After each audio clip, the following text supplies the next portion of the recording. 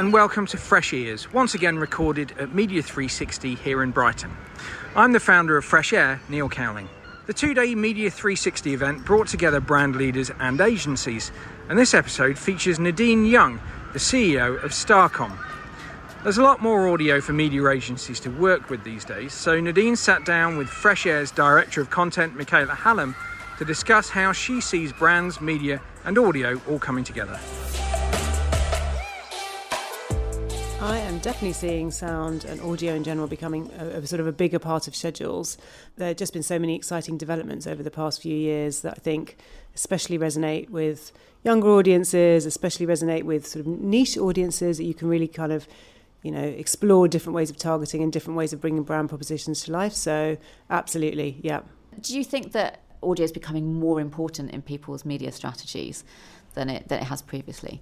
It's definitely something that's being talked about loads, isn't it? And I'm very aware that over the past couple of years it's been on really high on the agenda of lots of conferences, lots of thought pieces. So yes, I absolutely do think it's becoming more important, and we're seeing it become a bit bigger part of our schedules for sure. I think some of the clients that you've got on your roster at the moment have a huge heritage actually in kind of sonic identities. I think of Budweiser in particular, you've got earworms in there.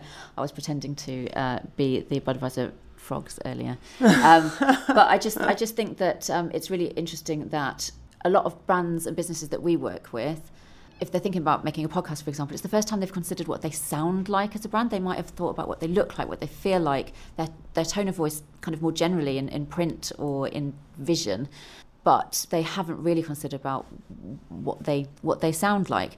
Do you think that it's important for a brand to have a tone of voice in audio? I mean, I think it's important for a brand to have a tone of voice full stop that they buy into overall, and then that can translate in different ways across different parts of the media mix. It's quite funny, actually, because we're here, it's the 20th anniversary of Media360. Mm-hmm. 20 years ago, I feel like that was something that people talked about quite a lot on radio, in fact, didn't they? Sort of, how do you make the brand impact in a place that you can't see the brand? So yes. It's just audio. And there was a lot more around the jingle, the sonic, sort of sign off. And that went away for a while, but I feel like that's come back in quite a big way. So yeah, definitely something that people are exploring and thinking about more. I think that it's you're absolutely right. It's come up kind of in the sessions that we've been having over the last couple of days. It'd be interesting to hear what other kind of takeaways you've had from the sessions that you've been at over the last couple of days. So I've loved it. This is actually my first time at Media360. I've not been before. Very, very privileged and excited to be co-chairing the event. One of the things that I've taken away is that there's so much that's changed over the past 20 years, but there's also so much that hasn't, and that we're still having some conversations now that I remember having many, many years ago. So those conversations about, how we measure, how are we accountable, investing in brands, how important consumers are, all of those themes we've explored over the past couple of days. The things that are newer, obviously, much more talk now about data than there was when this conference sort of originally kicked off. And I think the other thing is much more talk about people and sustainability. Those weren't really conversations 20 years ago.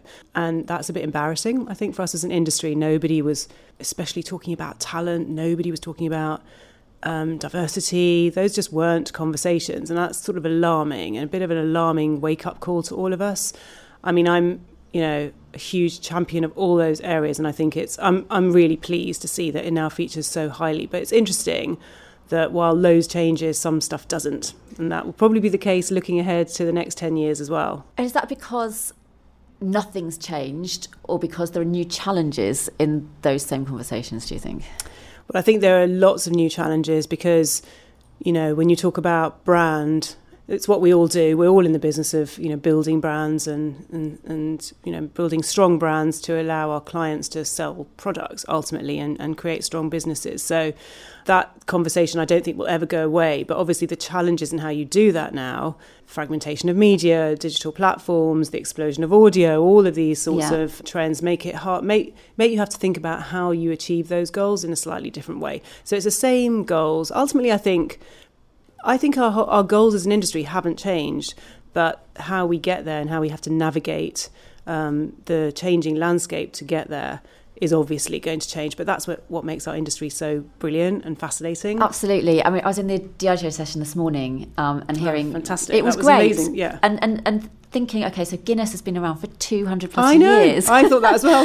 How long? Yeah, and so there are obviously lessons to be learnt from how they've maintained themselves as a brand in all that time. And I think that, the lessons in terms of that, but also it made me start to think about how the audience and the consumer has changed over that time as well. And despite the case that the consumer has changed and people's understanding of advertising and aware of being advertised at as well, quite specifically, but they have remained true to themselves that entire time. And how important do you think that is, to remain the same with an evolution in tandem with the changing consumer? I mean, people talk a lot about authenticity, don't they? And I think it's important in all areas of life, within our industry and in our personal lives and everything.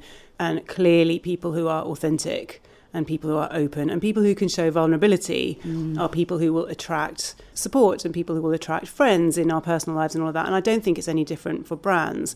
So brands that have stood the test of time do know at their core what they're good at. They don't try to be what they're not good at. And they also have to sort of recognise when people's needs change, how can they evolve but still stay true to their core. And yeah, Guinness is obviously an amazing example. And just the creativity as well behind Yes. that brand is really, really impressive.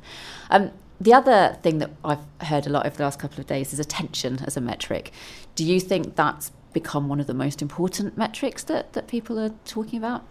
So there's been lots of talk about attention in the last few years, hasn't there? And lots of work been done, lots of partners sort of springing up who are experts in the space. And I think it is becoming more important. It will become more important, because how, in a world where people have so much choice and, and are blindsided by just messages being bombarded at them all the time, how do you work out what is the right way to keep their attention? I think there are other factors that play as well. We talked a lot about trust. Yes. I think that's really important. And interestingly, a conversation I don't think was happening many, many years ago. So I think we've come to that because of the whole rise of fake news and all of these trends that we're aware of. But trust in media is becoming a really big talking point and is something very much for us all to consider as we start planning comms schedules and so on. I'd like to finish with just your thoughts on what the biggest challenges for media and marketing are over the next 10 years. We've kind of reflected back on the last decade or so, but what's to come? There are lots of challenges. For me, the number one thing is actually talent. There's a lot of talk about how we make our industry more inclusive, more diverse and more representative of the whole country and the whole communities that we serve and that we speak to.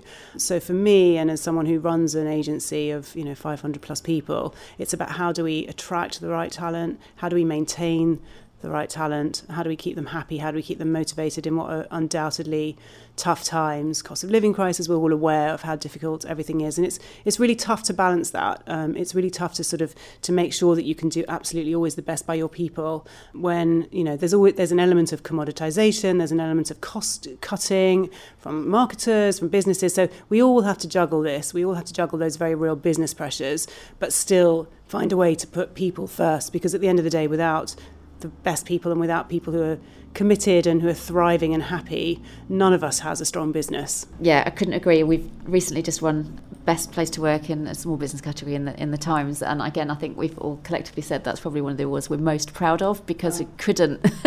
you can win the awards for the work, but the work wouldn't happen without the people.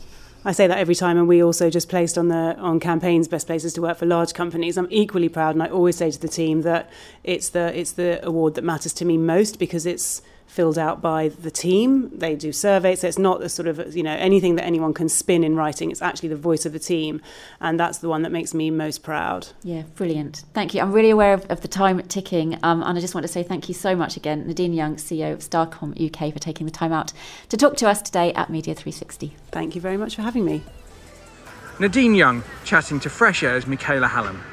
If you'd like to explore using audio and podcasts for your brand, you can find us at freshairproduction.co.uk. In the meantime, goodbye, and thank you very much for listening. Fresh Air.